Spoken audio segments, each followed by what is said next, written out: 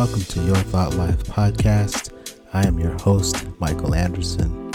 I'm professionally trained in cognitive behavior therapy and neuro-linguistic programming. My goal is to help people overcome mindset challenges. If you haven't already done so, I do ask that you subscribe and follow the podcast so you don't miss any of the episodes. And if you're on a platform that supports it, I would ask that you consider giving us a rating and a review. It'll really help the channel grow and reach those seeking this type of content. And we thank you for your support of the show. Today we're going to talk about it's possible if you take action.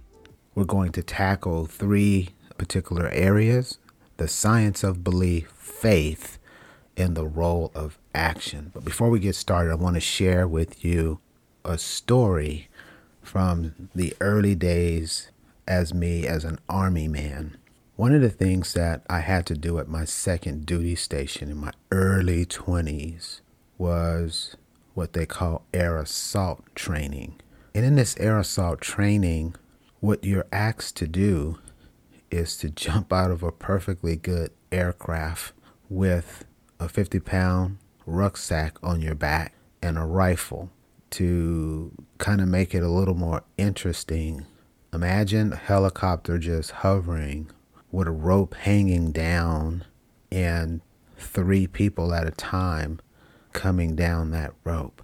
Family, I mean to tell you, when they told me I needed to do that in order to be a part of that specific military intelligence brigade, I didn't see the possibility. I felt like that was impossible, totally not doable.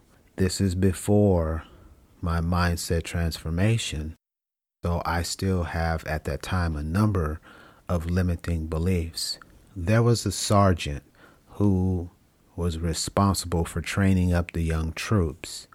And I pulled him aside day 2 of a 14-day course. And I said, "Sergeant, I just want to be real honest with you. I don't see any way in the world I'm going to be able to do this." And he said to me, I'll never forget it. He said, "Do you think that if you had the best training possible, you could get to a comfortable level, or you could get to a level where you could at least feel like maybe?" And I said, "Well, from what I see right now, I don't know, but perhaps." And he said, "Do 4 more days, and that'll be 2 days before we're required to do any practice rappelling from high altitudes, and let's talk again." So we went through that process. I did the training. I did become very, very comfortable, and we came back together. And he said, "So do you think it's possible?" I said, "Sergeant, I think it's possible. I honestly think it's possible." The reason I want to share this with you is not only is it in line with today's talk, but there's an awful lot of inner chatter that we find ourselves entertaining. If we are going to simply believe that it's possible, I don't want you to deny that there's conversations going on in your inner parts. But I want you to begin to talk back and say the opposite of whatever it is that is coming up in your mind, in your heart, in your spirit, that is keeping you from doing what you desire to do. I went on to make several successful rappels, earning a whole bunch of different medals. And I want to thank that sergeant for that. So at this point, let's transition to the science of belief. 3 fields that make up the science of belief are psychology, neuroscience, and sociology. These 3 disciplines come together to show us our beliefs shape our reality and how they can influence our thoughts, emotions, and behaviors. One key aspect of the science of belief is what we call the placebo effect. In the placebo effect, this is a phenomenon in which the belief in a treatment can produce real physical and physiological changes. For example, in some clinical trials, Patients are given sugar pills while other participants in the trial are given actual medication. When the two groups report in, the people who got the sugar pill, because they thought they were getting an actual pill, they reported, hey, I feel better. And in some cases, they're able to see changes in the blood. And so the thought of this pill doing something changed the chemistry in the body to align with, this is going to make me better. Family, that is incredibly powerful, because it says, if my thoughts can make me sick, my thoughts can also make me well. And that's just an extra nugget that we sort of learn or take away from this whole belief in science, or the science of belief. Another important aspect of science of belief is the role of neuroplasticity. This is the ability of our brains to change and to adapt based on our experiences and our environment. Research has shown that our beliefs and thoughts can literally change the structure and the function of the brain, influencing things like neural pathways, brain chemistry, and even gene expression. The power of positive thinking is also an important aspect of the science of belief. Now, I'm not saying that just positive thinking alone is going to get you the result. We're going to find out why later on, why that's not true. But studies have shown that people who have positive beliefs and attitude tend to be healthier, happier, and more successful in life than those that have negative beliefs. Additionally, self-fulfilling prophecy is also a key aspect of the science of belief. It refers to the phenomena in which a person's belief in something can lead to that belief coming true. Here's an example. If a person believes that they will fail at a task, they may not put the effort required to succeed, and as a result, they fail. Transitioning to faith. It goes without saying, family, that faith can certainly play a role in believing that something is possible. Faith is generally defined as a belief in something for which there is no scientific evidence or proof. For many people, faith is a belief in a higher power, such as a god or gods, and this belief can provide a sense of hope, comfort, and purpose. Like the science of belief, faith can also provide a sense of optimism and positivity, which can be an important aspect of believing that something is possible. People of faith may believe that even when things seem impossible, there is always the possibility that a higher power will intervene and make it possible. It could be, again, a god. Sometimes gods and others might refer to this higher power as the universe. This sense of belief can be a powerful motivator and can help people to push through difficult times so that they can achieve their goals.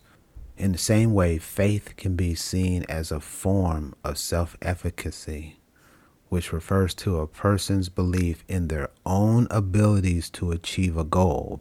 People who have a strong faith tend to have a strong sense of self-efficacy, believing that they can overcome obstacles, achieve their goals, even if the odds and the circumstances are against them. Personally, I view faith as a source of inspiration. It offers an understanding of a higher purpose and meaning in our lives. It can help people to find their passion, their goals, meaning of life, and making them believe that their dreams are possible. If you spend any time reading the good book, over in Hebrews 1, it talks about now faith is the substance of things hoped for and the evidence of things unseen. Therein lies the inspiration that we just noted. Let's talk about the role of action. It doesn't matter if you've done both of these correctly. You've come to a place where you most certainly believe it's possible, You exercising faith, but the faith without action is dead, meaning you're not going to get the output that you want, which is the accomplishment. The role of action is a key aspect of believing that something is possible. Simply having a positive attitude, which we noted earlier, or a belief in something is not enough to make it happen, family. There's so many people that I'm talking to that are looking at the law of attraction and the laws of vibration. And they're like, hey, I'm doing what this guy or gal on YouTube said and nothing's happening. And when we take a step back, unpack what they're doing, they begin to wish for these things to happen. And it simply doesn't work like that. There's hard work and there's rigor to changing the mindset from where it was to one that's positive and growth oriented. When we take action toward our goals, we are demonstrating our belief that they are possible. We invest time, energy, and resources into making these a reality. And by taking action, we are also creating momentum, which makes progress toward the goal. Even small, consistent action can lead to big results over time. So many people just get caught up with looking at the end. I tell them, don't look at the end. Enjoy the journey. Enjoy from the inception of the idea to what you want to see as an outcome and everything in between it. And if you'll take a lighthearted, resistance-free approach to that, you will find that life in and of itself gets very, very simple, as do the achievements that you seek. Taking action also helps to overcome fear and self-doubt.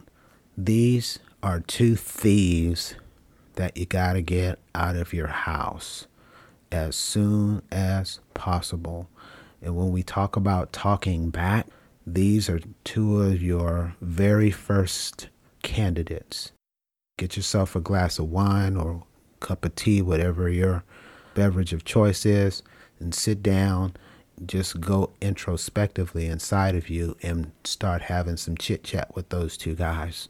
Recall what they've told you can't do, and that will be the basis for your conversation. Write all of that down.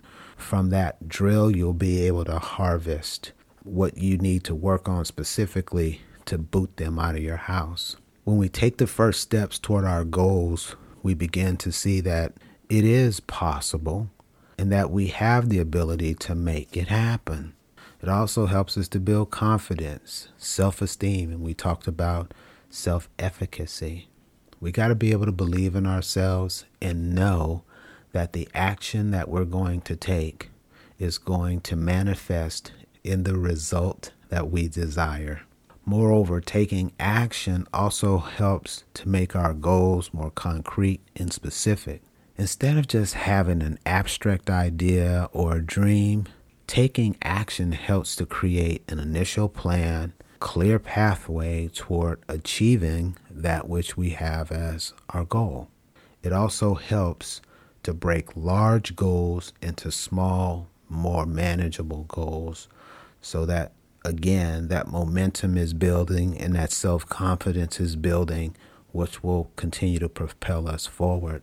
With respect to detailed planning, I don't really do that anymore, family. I've gotten to a point now where my self-intuition and my connectedness to the universe is such that I do an outline of a plan and then I start to take the necessary actions as we're talking about right now. Oftentimes, I'm told to do this or that. I find myself literally being guided through whatever phase I'm in through my intuition rather than a concrete plan.